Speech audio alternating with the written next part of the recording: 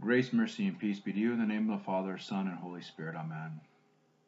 It's yet one more Sunday where we hear a question that Peter asks Jesus. No, you didn't miss anything in the reading. Our gospel reading starts with Jesus telling a parable about people getting to work in a vineyard. But again, a little context goes a long way. When Jesus starts telling the parable, it's good for us to ask, well, why is he telling us this and who is he talking to? The context keeps us out of trouble, and for us, this context is that he's speaking to the disciples.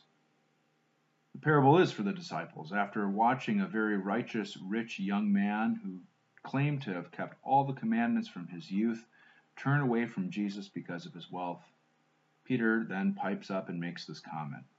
See, we have left everything and followed you. What then will we have? Well, that's the context, and that's the question. What's in it for me? If I'm following you, Jesus, and I left everything, well, I must get something special, right? It's only fair. Now, on one hand, Jesus affirms Peter and the 12. They have a special role in God's plan of announcing his kingdom. They are the apostles. They're sent to the nations, authorized to baptize and to teach. They were the ones chosen for that particular task. And according to Jesus' own words, they will be seated in honor with Jesus on Judgment Day.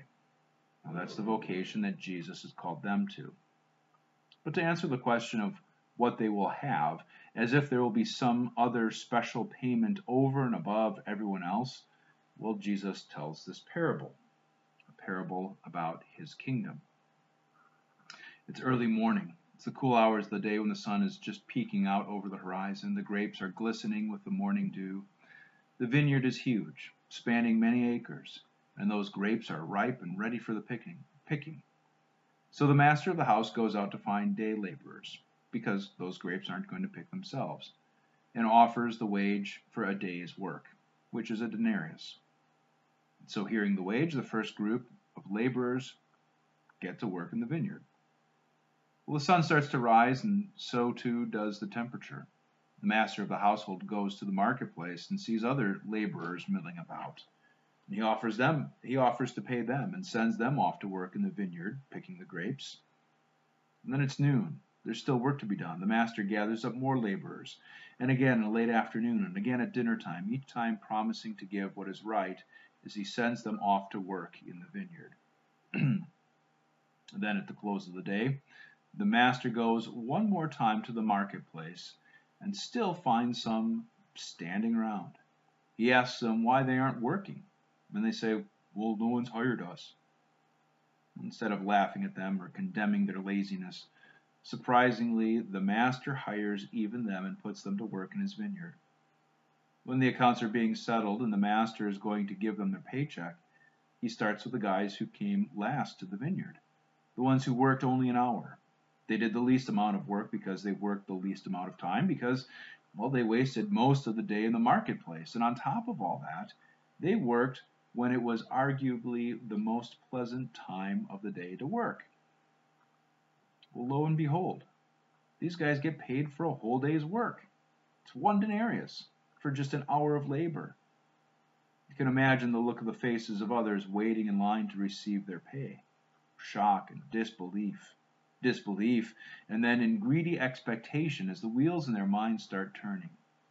It dawns on them that if these slackers got paid richly for an hour, we who got out early in the morning, who worked the full day under the blazing hot sun, well, we're going to get so much more. But that's now not how it plays out. Every single laborer, from the one who worked an hour to the one who worked the full day, gets the exact same payment, one denarius.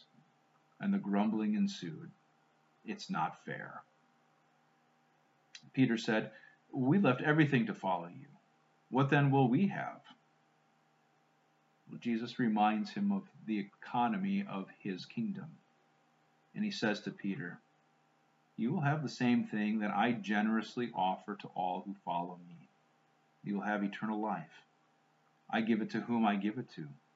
I desire all to receive it. I came to call over and over again. I desire no one to be left standing idle, but to find purpose and meaning in their vocations, the vocations that I call them to. It makes no difference when I call them, what station in life they fulfill, I offer the same to all, no matter where they're from or what they have done. What will you have, Peter? Well, you will have the forgiveness of sins, life, and salvation, and that is all you need. It's such a wonderful corrective to our notion of self-importance. It's a gracious blow to our self-righteousness. Jesus brings down the proud and raises up the lowly and puts each and every one of us on the same level ground. The last shall be first, and the first last. Now, on one hand, I wish Peter would have kept his fool mouth shut. Not because I think I would have done any better. No, I wish he would have kept his mouth shut and not asked the question that I know that I would have asked. Lord, I could have done anything else, but I went to school knowing that I'd spend an additional 4 years studying to be a pastor, spending money that I didn't have, sacrificing time with family and friends so that I could labor in your vineyard for the last 15 years, filled with various hardships and heartbreaks. Well, that's got to get me a special seat at the table, a higher honor than others, or at least a gold star sticker that I can proudly wear on my puffed out chest. And then I hear the parable. And I hear Jesus saying to me, well, I have called you to follow me. I've called you to serve as a pastor, yes. You have carried crosses in your vocation that others have not. You have had the honor of working in places where others have not as well. But my son, you have the same thing that I offer to all. You have me. I've labored for you, and you are mine. I endured the cross for you and paid your debt of sin with my blood. Forgiveness, life, salvation, they are all yours, and that is enough. Now, it's possible that this desire for Peter to keep his mouth shut for the same reason is just the desire of pastors, but I doubt it. I guess that you have had that struggle too. You feel that way that Peter did. You look around and you make comparisons. I mean, you know what you do, what you give, what you suffer. Pride creeps in because you feel that what you do, what you give, and what you suffer are greater than other people. And maybe you don't put it to words, but you wear it as a badge of pride, a silly little gold star sticker on your puffed out chest. We'll hear the parable again. Hear Jesus saying to you, I have called you to follow me. I have called you to serve as a son or a daughter, a mother, a father, a brother or sister. I have uniquely gifted you as I knit you together in your mother's womb. You are fearfully and wonderfully made, and I know every day that I have ordained for you. I know the joys and the struggles you face in your vocations. I know the ups and downs that come. I know the crosses that you bear in your vocations and the honors that come as well. But my dear son or daughter, do not think that because of your station in life or how hard you work in them earns you any special privilege before me. I have given you what I offer to all. I give you myself. I have suffered the cross for you. I have humbled myself for you. I have paid the debt of your sin with my blood, and I offer to you what I offer to all: forgiveness of sin, life, and salvation. They are all yours, and that is enough. What beautiful and precious gifts our Lord Jesus gives. Now, all have sinned and fall short of the glory of God, all of us. We are, each and every one of us, standing on level ground in the eyes of God. But then the mercy of God calls us. The master of the house invites us first to be his, and then to labor in his vineyard with meaningful work in our vocations. And just as we come with our sin, Jesus pays the same gracious wage to us all, a wage undeserved, the forgiveness of our sins at his expense. He gives it to the young and the old, the rich and the poor, those from seemingly low positions in life and those in supposed high positions. At the cross, the sins of all are atoned for, and from the cross, the forgiveness of Christ is offered to all. But you know, the day is not yet over. There is still labor to do in the Master's vineyard. The fields are still ripe, and we pray that the Lord of the harvest will send workers into his fields to do the work that he has called us to do.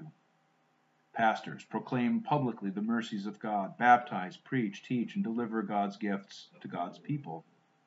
Parents, bring your children to the baptismal font to be washed by the Lord. Teach them to know the mercies of God in Christ Jesus in your household. Pray for them, pray with them, discipline them, forgive them. Children, honor your parents as ones through whom you are given every good thing.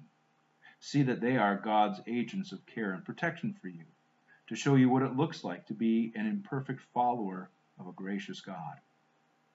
Now, whoever you are, whatever vocations the Lord has called you to, the work of living as a follower of Jesus and making his mercies known is your labor.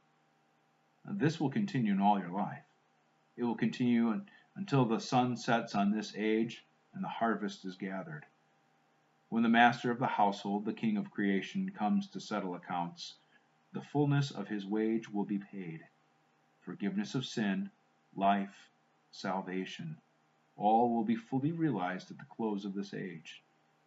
And as we come into the new age, life under the new heavens and on the new earth, we will experience the full effect of the wage paid at the cross and delivered to us in our baptism.